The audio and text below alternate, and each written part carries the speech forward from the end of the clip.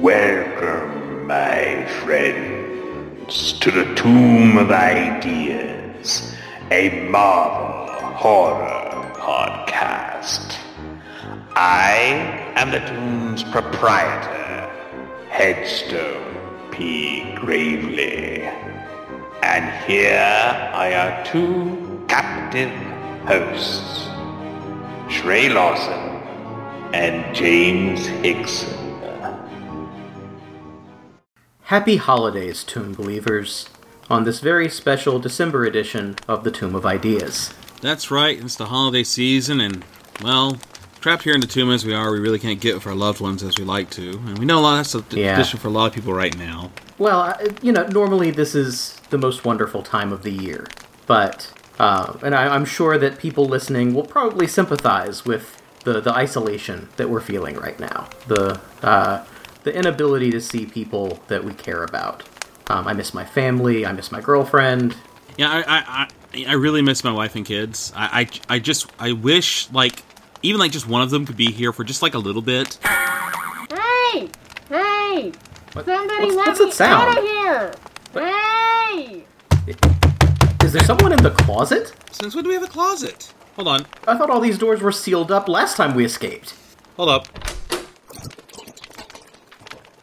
Lilith? James, Why am I here? What is this place?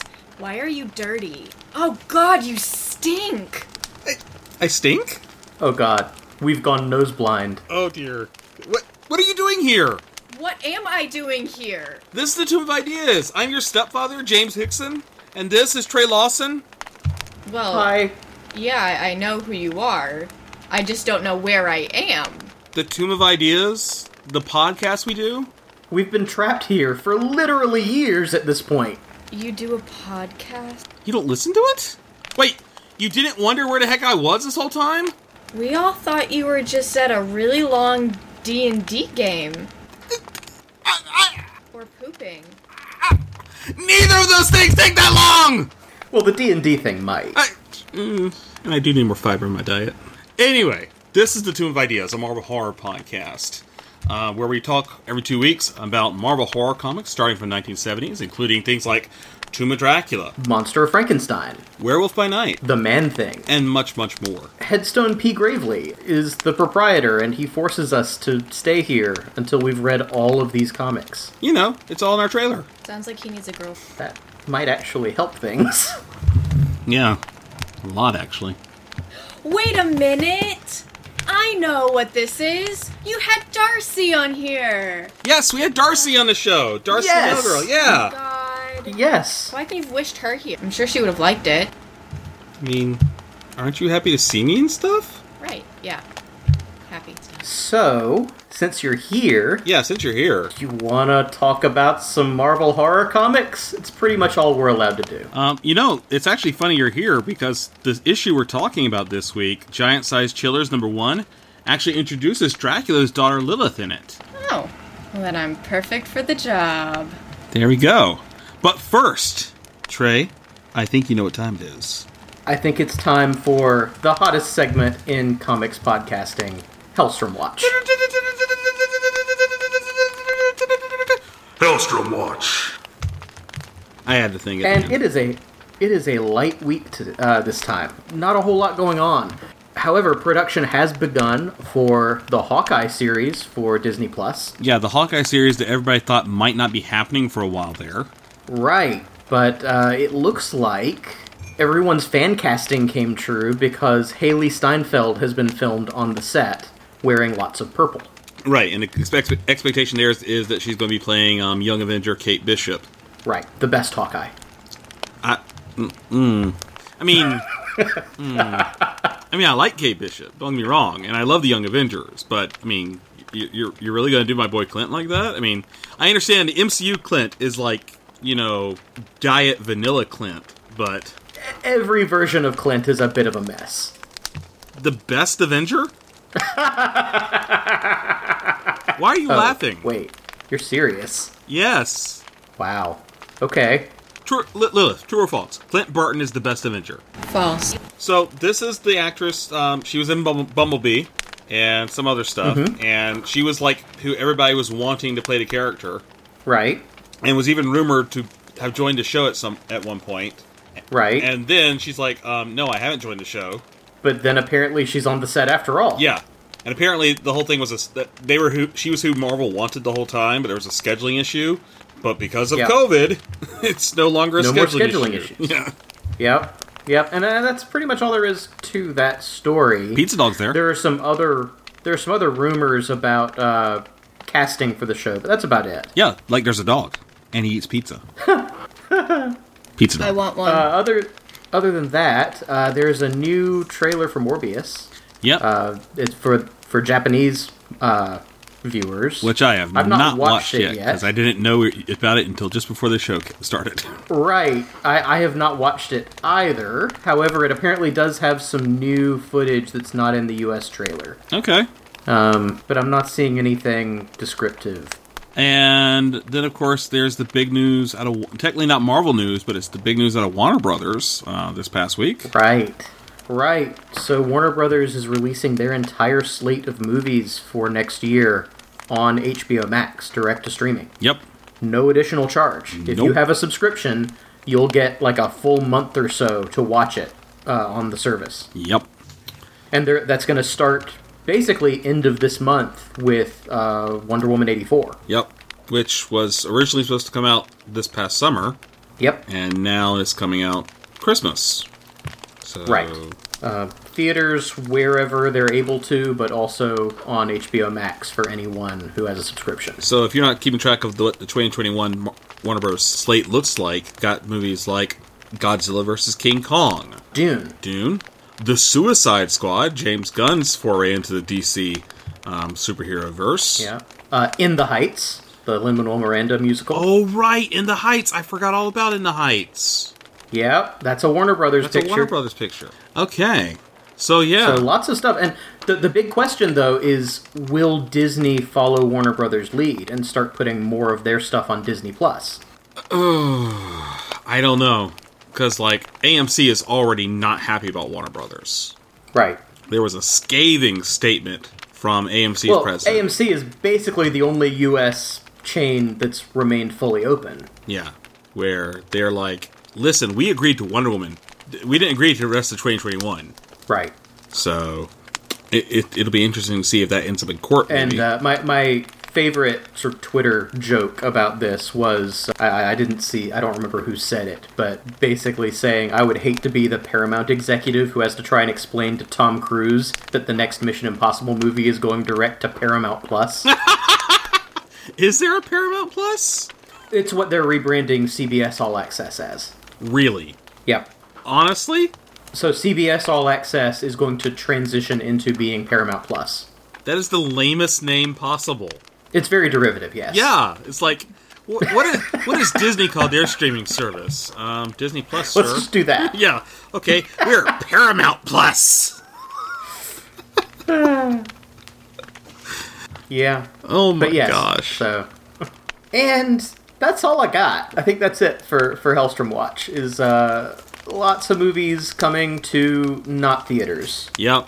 And like you said, we don't know. Maybe Disney's going to pick up this baton. We'll see Black Widow before it comes to... If they do one, that's the one I think they would do. I don't see them doing the Warner Brothers full slate. Yeah. I also don't see them doing it for free. I really hope they do. You're not ready to return to movie theaters yet? Oh no, I really don't think that that's advisable. I mean, we're in the middle of a second peak. Is it actually? It's the third peak, isn't it? Depending on what part of the country you're looking at.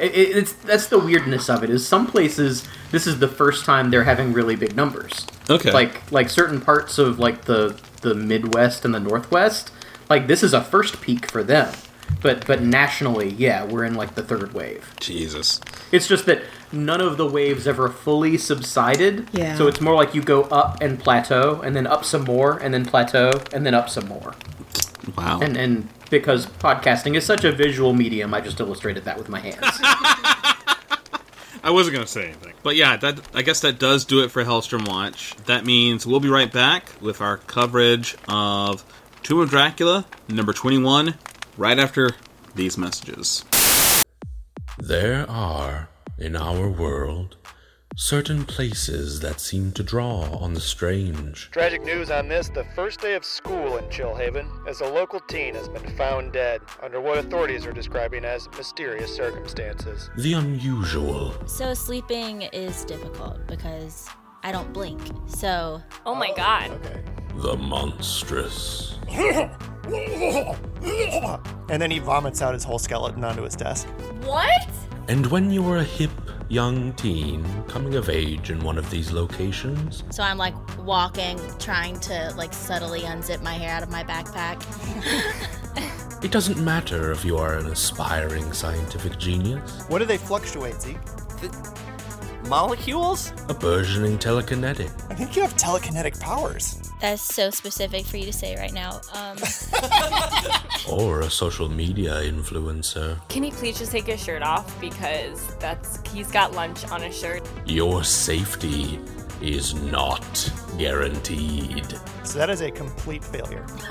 Shit, what happens to my car?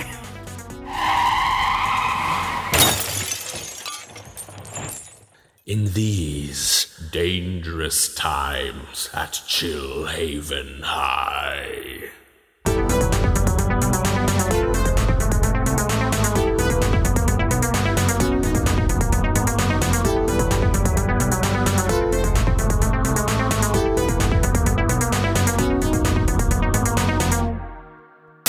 He's a man obsessed with having the perfect family. I'll do anything I can do to keep my family together. But his obsession hides a deadly secret. Never talk about your past. We don't have a single lead. The guy is smart. We won't have anything to go on unless he does it again. All we need is a murderer around here. Shelley Hack and Terry O'Quinn. You're a very bad girl. In a thrilling tale of suspense. The Stepfather. Tuesday at 8 on KST Washington. Welcome back to Tomb of Ideas. Our first book for today is Tomb of Dracula number 21, Death Knell. The cover date is June 1974. Writer is Marv Wolfman. Artist is Gene Colan. Inks by Tom Palmer. Letterer is John Costanza. Colorist is Tom Palmer. And the editor is Roy Thomas. As we saw last issue, Dracula, Frank Drake, and Rachel Van Helsing are all prisoners of the mysterious brain in a jar, Dr. Sun, and his pet vampire, Lucas Brand. Brand tells the origin of Dr. Sun to his captive audience as they futilely struggle against the paralysis ray. In the mid-1960s, Sun was a prisoner during the Chinese Cultural Revolution. Formerly a researcher for Project Mind, the general he answered to turned on him, forcing Sun to be a test subject. Without anesthetic, Sun is operated on by his own child. Dr. Sun's brain was removed and placed into an antimatter receptacle. Their goal, to use the computers that Sun is plugged into to drain all the knowledge and secrets he kept to himself. However, Sun destroys them all because his brain gained total control of the computers, giving him, as he says, absolute power. Back in the present, Dr. Sun interrupts Brand's tale, telling him to feed on Rachel. Brand moves toward the captives, but is surprised to find that Dracula has been set free by Sun as Brand's final test. The vampires do battle, and amazingly, Brand gains the upper hand and drives a stake through Dracula's chest. Meanwhile, in London, Quincy Harker tries to persuade Blade to stay and fight alongside the other vampire hunters. Blade dismisses their methods as too cautious, and with his newfound immunity to vampire bites, strikes off on his own to hunt the vampire that killed his mother. In Dr. Sun's lab, Dracula awakens, strapped to a machine, the wooden stake in his chest having been removed. Dr. Sun reveals his existence is not unlike that of a vampire, for the machinery that sustains him requires a constant supply of human blood. This secret is what fueled his research into vampirism, and his need for vampire underlings who could provide the blood he needs. Thus, he groomed Brand, training him to use his powers, but also conditioning him to be an obedient servant. Now, Sun intends to scan Dracula's brain and transfer all of his thoughts and knowledge to Brand, making the newborn vampire every bit his equal. They activate the machine, beginning a process that will make Brand into a new Lord of the Undead, but as a puppet to be controlled fully by Dr. Sun. The transference complete, Brand and Dracula begin their rematch, this time to determine who will be the true Lord of Vampires. While Brand has all of Dracula's knowledge, he lacks the elder vampire's experience and cunning. Dracula evades Brand and feeds on one of Sun's servants to regain his strength. The duel continues, but Sun quickly concedes that Brand will likely lose the fight. As a further distraction, Sun frees Frank and Rachel, giving them access to their weapons. However, rather than jumping into the fray, the two hunters hang back to watch the fight unfold. Brand once again knocks Dracula back into an explosive fire. He turns on the vampire hunters and disarms them. However, rather than killing them, Brand then turns his attention to Dr. Sun.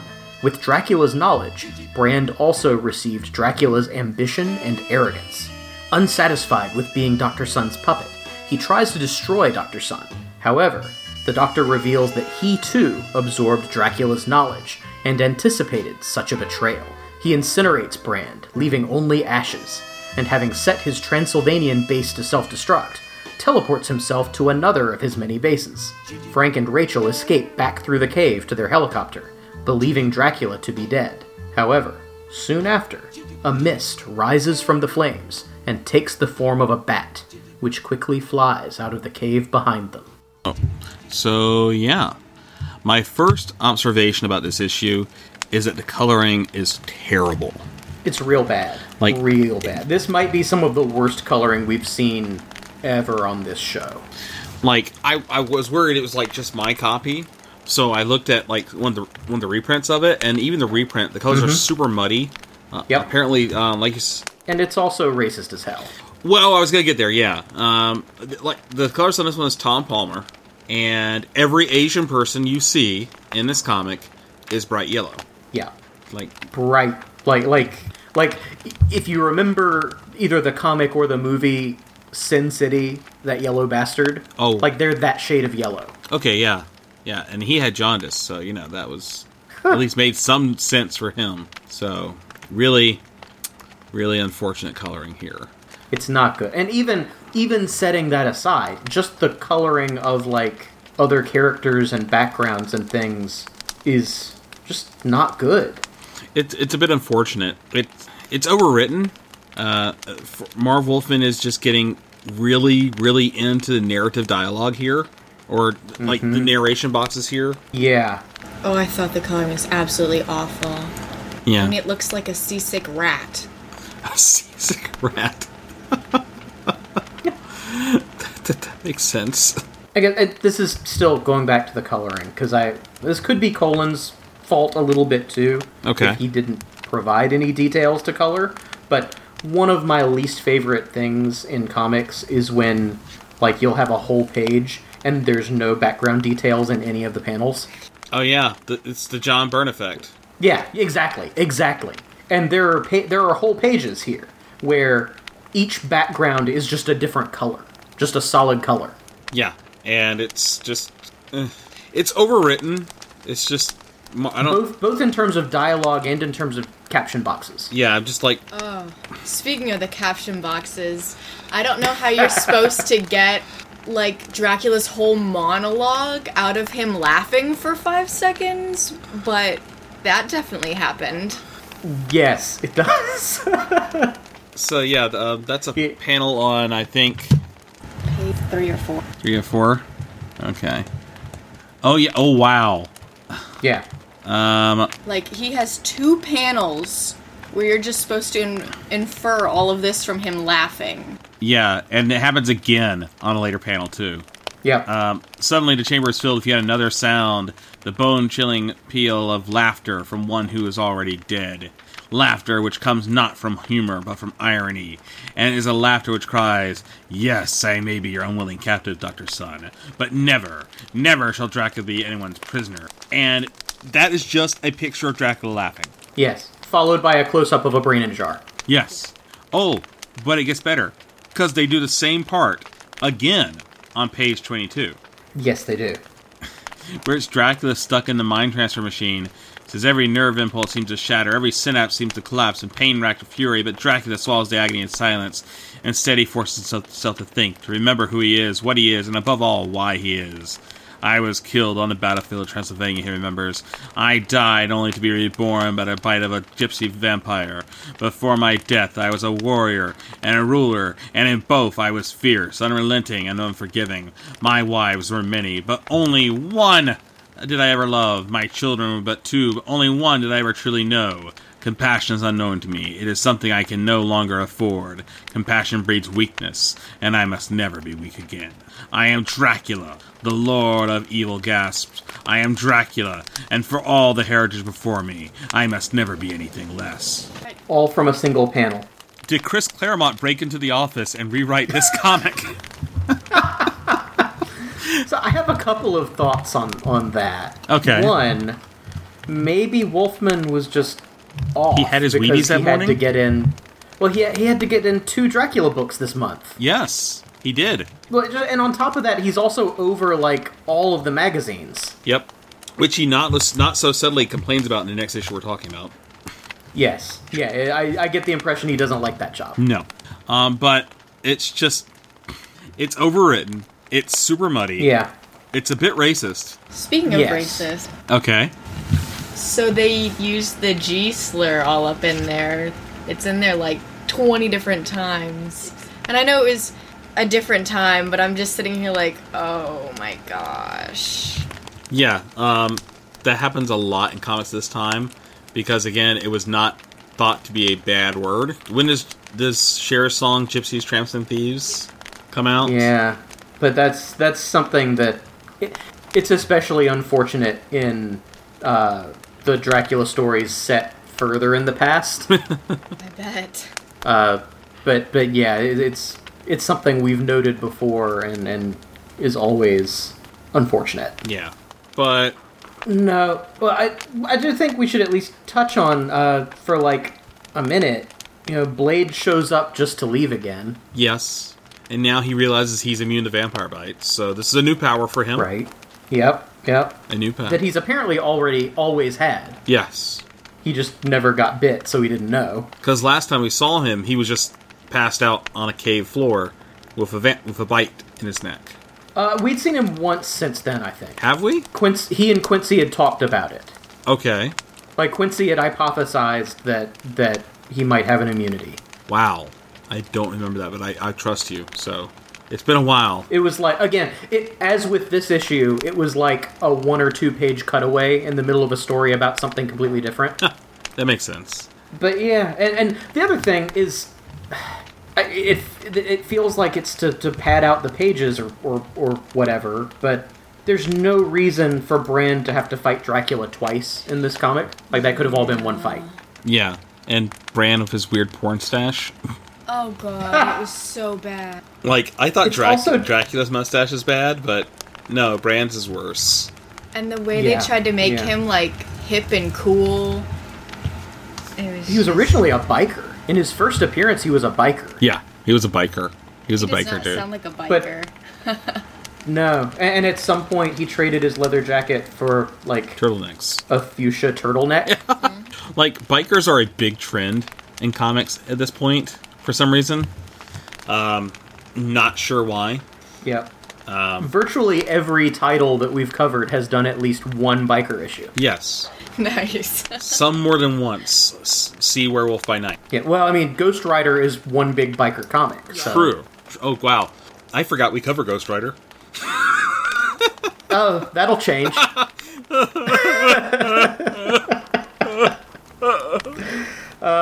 Let the angry tweets from the Ghost Rider podcast commence.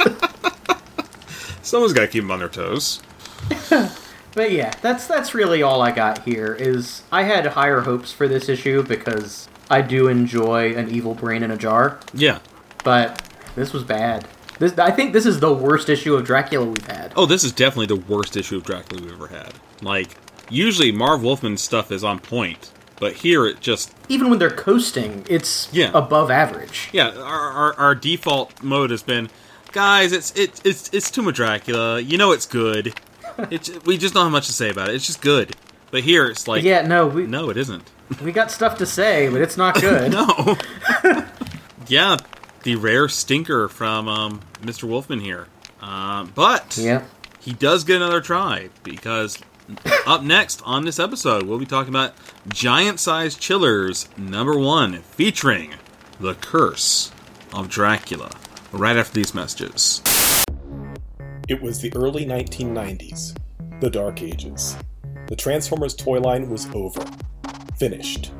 Without toys in the shelves to advertise, the comic book series created to sell them was likewise cancelled after an 80-issue run. Then, the impossible happened. I didn't believe you. I thought you were lying to me. Transformers were back in toy stores, and, perhaps even more importantly, Transformers were back on the comic book shelves as well. But this run of Transformers comic proved to be somewhat different than what we'd seen before. I can implode neutrons! All of a sudden, the battle between the Autobots and Decepticons threatened to have real consequences. That was a low-yield neutron implosion! That was also the precise location of our transport! And Brawn! Exploding off of the comic book pages with darker, grittier storylines and vibrant, some might even say neon colors. The very first thing I noticed was a very 90s art style. Truly, this was not your father's Autobot. Not Your Father's Autobot is a 13-episode, limited-run podcast beginning in early 2021. Join me, Mark Baker Wright, also known as GB Blackrock, and my brother, Nick Wright, as we go through the entire Marvel US run of Transformers Generation 2, issue by issue, as we look at the series that brought Transformers back from oblivion. After this series, Transformers will never be the same. Look for Not Your Father's Autobot on Podbeam via blackrockstoybox.blogspot.com or wherever podcasts may be found.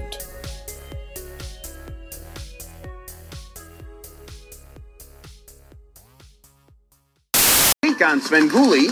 You know, my guests are dying to meet you. Everyone's dying to meet Dracula's daughter. 2 little punctures near the jugular vein. On the next Svengoolie. Well, there's nothing funny about it. Saturday night at 10, 9 Central on MeTV. Curse of Dracula, Night of the She-Demon. Writer is Marv Wolfman. Artist, Gene Colan. Inker, Frank Shiramonte. Editor, Roy Thomas. In the halls of Parliament, Lord Henry dismissed his secretary for the night as he enters his office for a secret private meeting with his master, Dracula, the Lord of the Vampires. Having survived the encounter with Dr. Sun and Brand in the issue we just covered, he's now seeking diplomatic immunity to place him out of the reach of the law. Lord Henry tells the Lord of the Vampires that this will be no problem, and also confirms that he has found a castle for Dracula, Castle Dunwick, currently the home of a Sheila Whittier. Elsewhere, a father strikes his pregnant daughter, Angel O'Hara, enraged by the news of her pending motherhood and secret marriage to her beau, Hannigan. The man disowns his daughter and throws the boyfriend against a wall, killing the young man with an accidental blow on the head. Nearby, a mist rises from a cold grave and comes to envelop Angel as she grieves over her slain husband. The young woman is transformed into a raven-haired beauty in a flowing cape. The beauty, Lilith, the daughter of Dracula, feeds on the father before transforming into a bat and taking to the night sky to seek vengeance on the man who killed her, Quincy Harker. She tricks her way into Harker's home by once again taking the form of Angel O'Hara and fabricating a story of a dying father and faltering automobile. Inside, however, she reveals her true self and feeds on Harker. At Castle Dunwick, Sheila Whittier is awakened by noises in the night, thinking it to be the unseen voices that have tormented and tortured her these last few nights. Instead, she is confronted by the smiling face of Dracula. The vampire, for some reason, takes pity on the tormented woman, comforting her and promising to return by taking wing. As he exits the castle, he is met by the bat form of Lilith, following his offspring to a nighttime rugby match where they have a rather toxic family reunion and a recap of Lilith's origin. She was the offspring of Dracula's first marriage, an arranged, loveless union. Dracula's wife and daughter are cast out after the death of Dracula's father, and the distraught woman, places the girl in the care of a nearby Roma tribe before killing herself. When Dracula, now a vampire, starts to take vengeance on all Romani for the Romani woman that transformed him into a vampire, the old woman who has taken in Lilith decides to take vengeance on the Count by transforming his forgotten first child into a vampire as well. Yet, she is unlike other vampires, as the magics of the Roma allow her to walk in daylight and promises that as long as Dracula lives, so shall she. Unimpressed by a story he has heard already, and uninterested in familial attachments, Dracula returns to Castle Dunwich just in time to rescue Sheila from a tumble over a balcony. An investigation upstairs reveals Sheila's mysterious tormentor to seemingly be Lord Henry, who has broken from Dracula's control and kills himself after a brief scuffle with the vampire lord. So, this was a big improvement over the previous comic. I would agree with that. It's still a strange story, like in terms of pacing and some other things we can get to, but I think it's a more entertaining story overall. Okay, so here's my theory on that. This is Giant Size Chillers #1. Next issue, Right. This will become Giant Size Dracula. Right. I think this started life as a normal issue of Tomb of Dracula.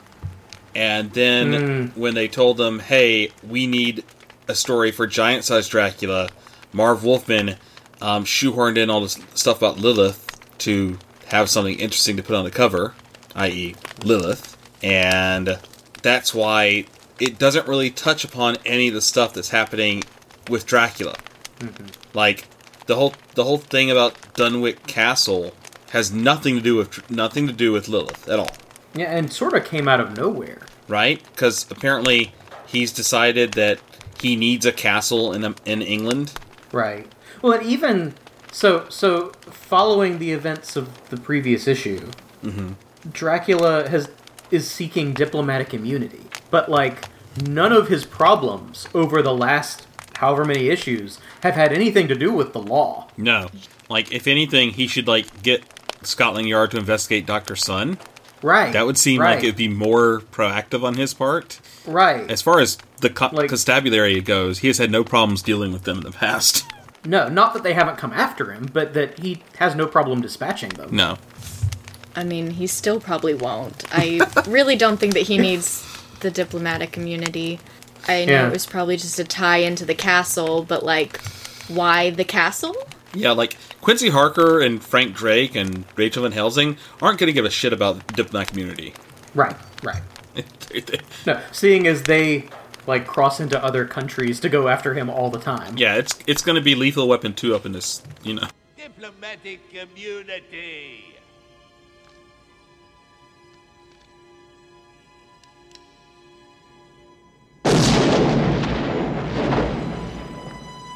It's just been revoked. I was also a little thrown off by the resident of the castle. Yeah. Who's sort of an odd character. Okay. Lilith, being a young lady yourself, what is your opinion of Miss Witter? Helpless? I didn't know why she was there in the first place, living by herself in a castle alone, when she's been tormented by these things for the past 2 weeks. Yeah, which apparently have been lashing her. Yeah, you see this one panel and it's all welts down her back. What? And apparently the castle wants her dead. Dracula and she don't realize this in the comic itself, but the narration seems to imply that the castle wants her dead. Yeah, peppered through this issue are just comments like, the castle sighs, the castle waits, the castle wonders. What? Wolfman was on some good stuff this month. Because between that and the laugh communicating a whole monologue, he had his Wheaties. He ate his Wheaties that morning. He shared some of Gerber's stuff. It's just and she immediately falls in love with Dracula. That was the thing I was going to talk about next. Because why? She says that he's her next suitor. It's been 2 seconds. Yeah, okay, she thinks she's finally going to confront the person who's been torturing her, and she finds a pale man in a freaking cloak standing outside her bedroom door, and she falls into his arms. And it's just like, yep. Why?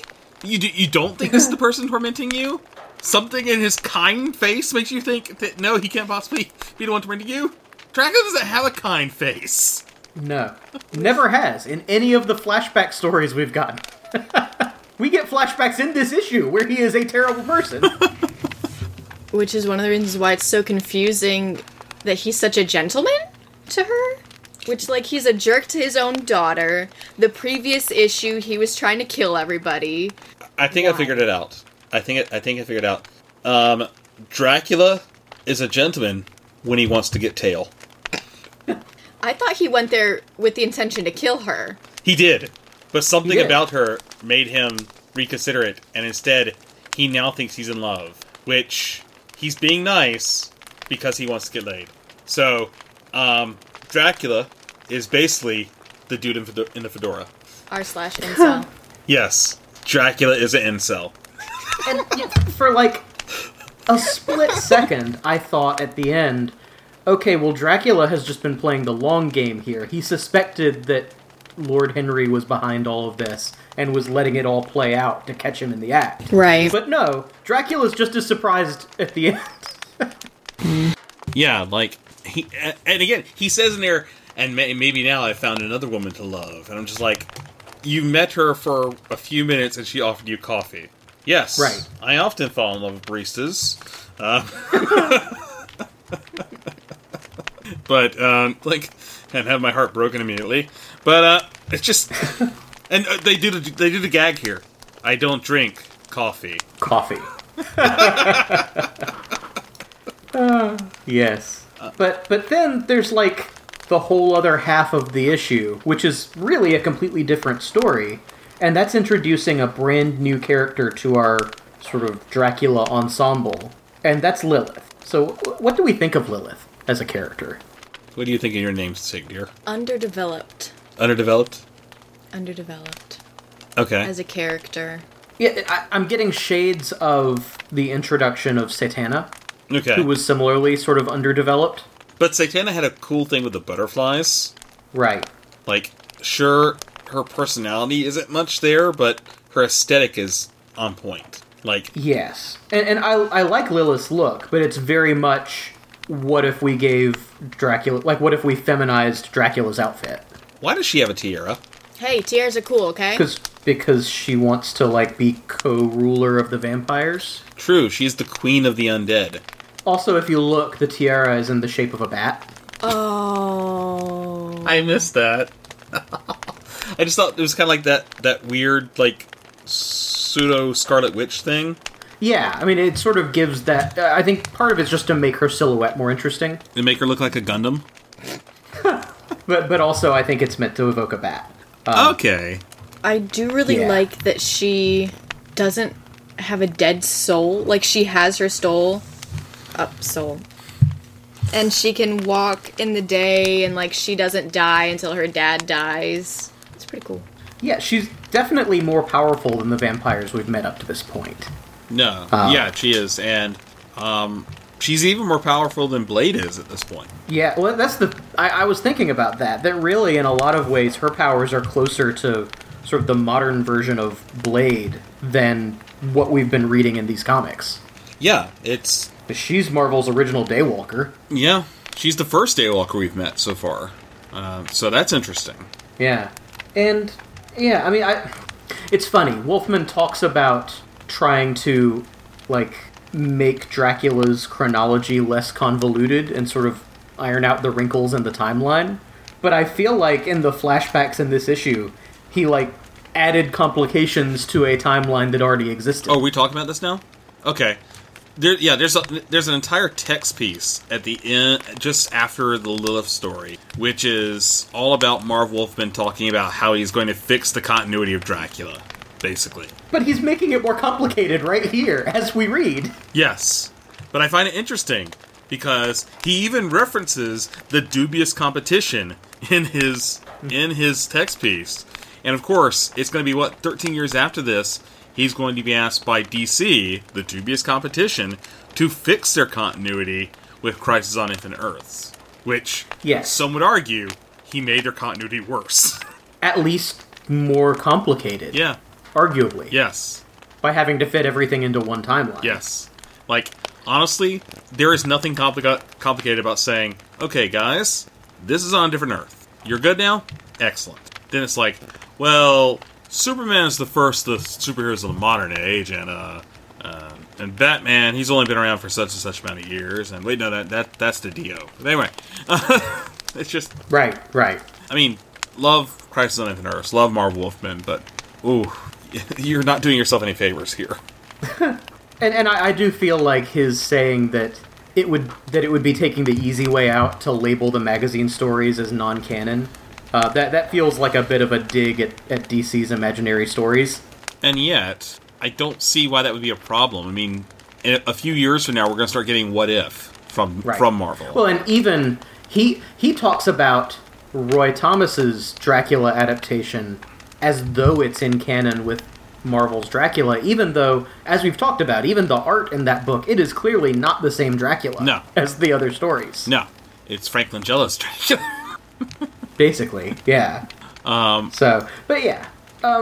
But all of that to say, just I was thinking especially about the flashback to the Lilith origin, like introducing a whole other family for Dracula besides what we knew from the Dracula Lives stories.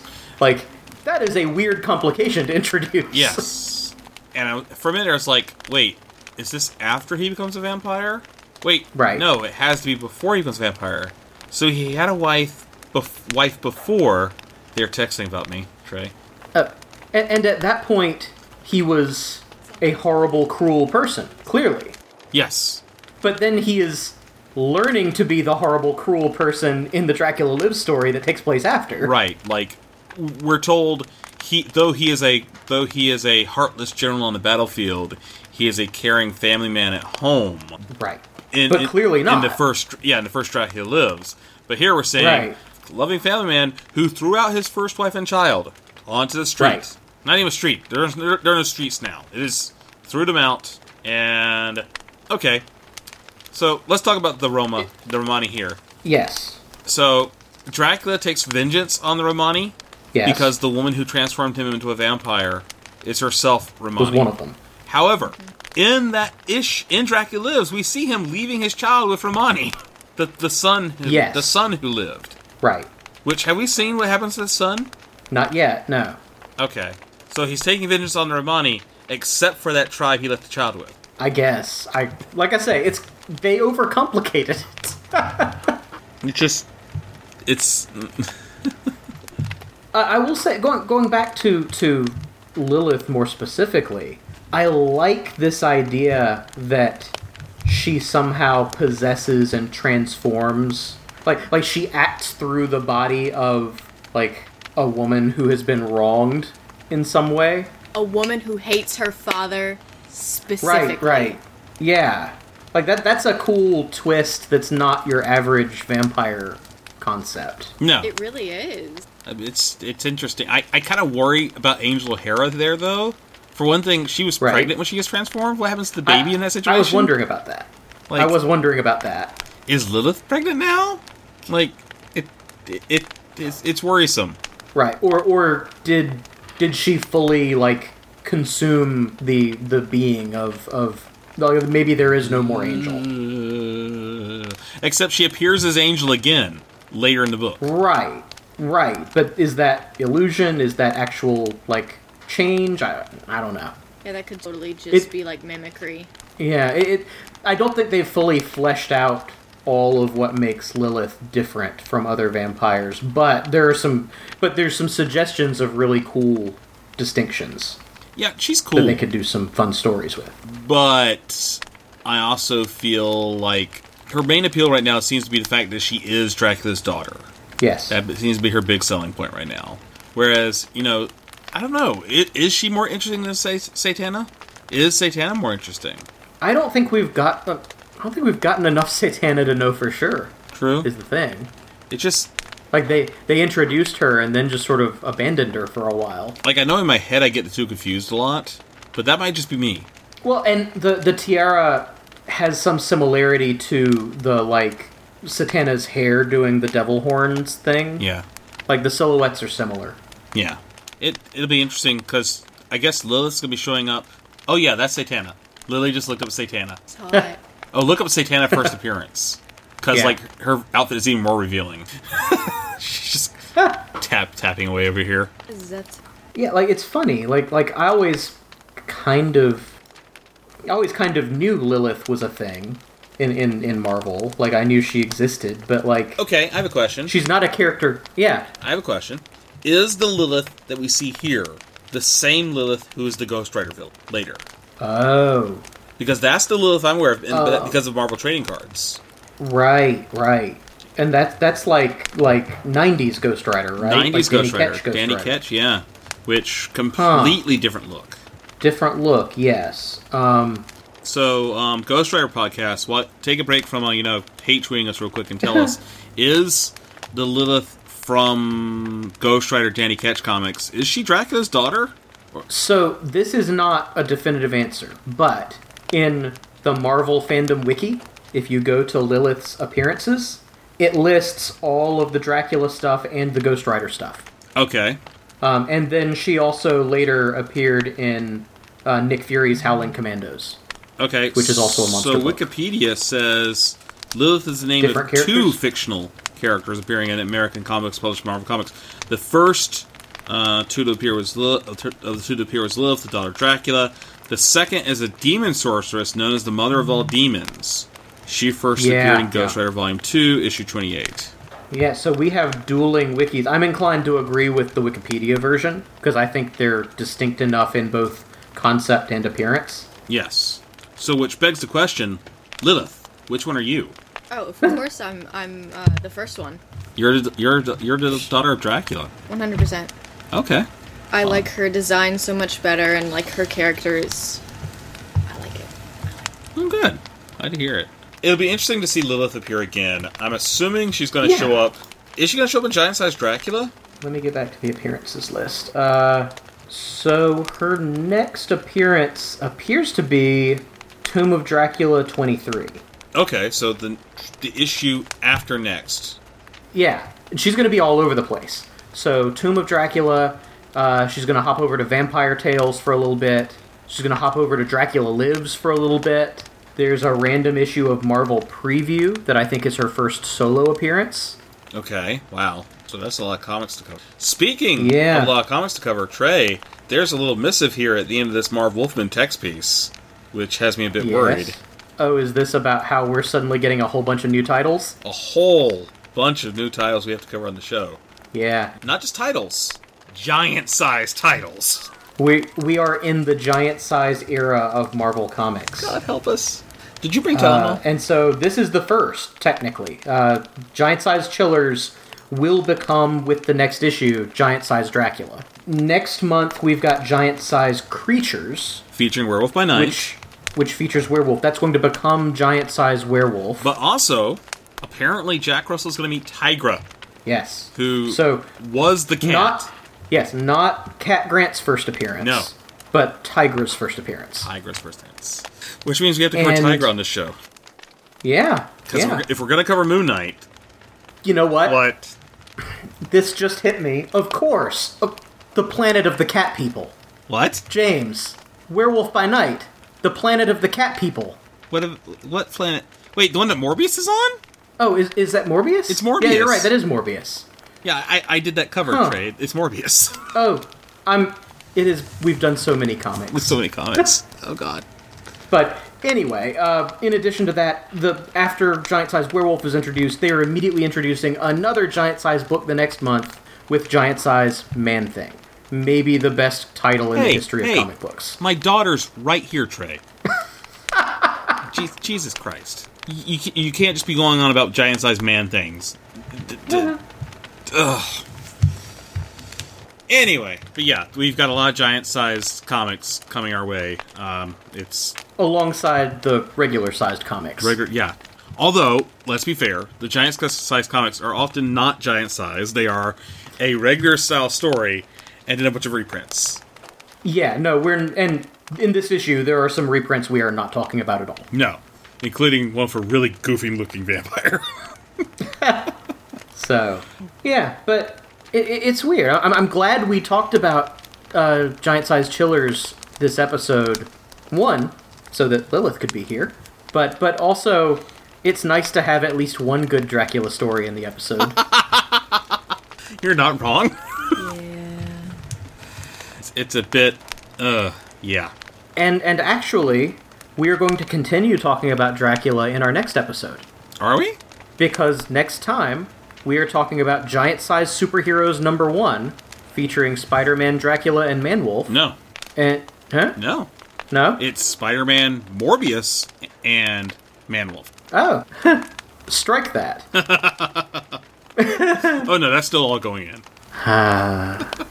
Yeah, next time on the show, we'll be talking about Giant-Size Superheroes #1, featuring, oh wow, that's my fault. Because the list does have Dracula there, but no, it's Morbius. Featuring Doesn't it? Spider-Man. I copied that directly from your list. So all bad things can be traced back to me? I understand. So, we'll be talking about Giant-Size Superheroes #1, featuring Spider-Man, Morbius, and Man-Wolf. Woohoo! Man-Wolf!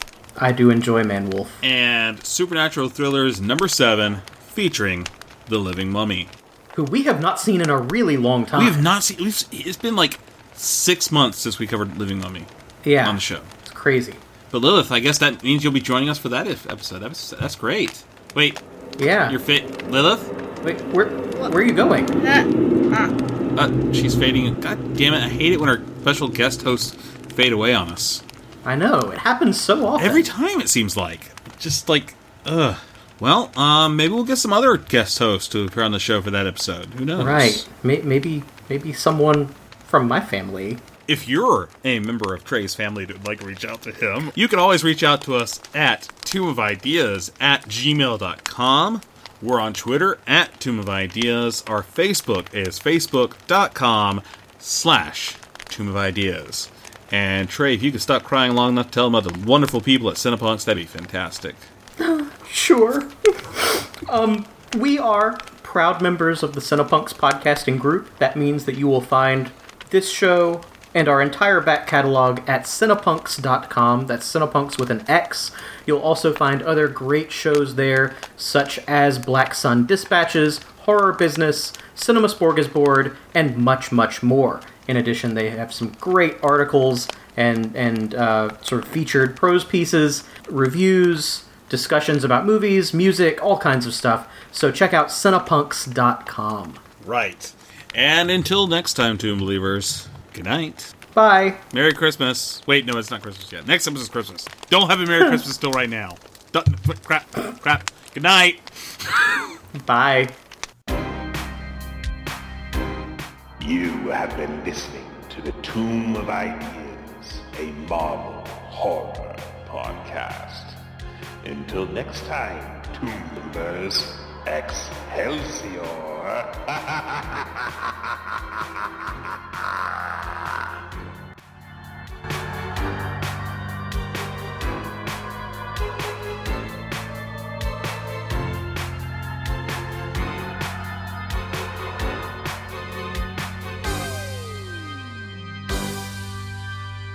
This is the Tomb of Ideas, a Marvel horror podcast. I'm your stepfather, Trey. And this is... What? Sorry, wait. We got some rhymes for you, Trey.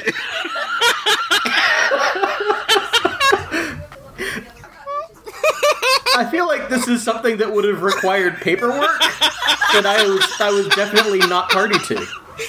I learned to forge your signature. It's fine. Oh, so many credit cards.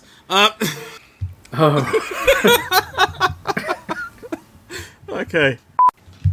That I'll leave all in. So what you're saying is you're not going to edit anything. You're just going to copy and paste the whole thing into the... Yeah, there we go.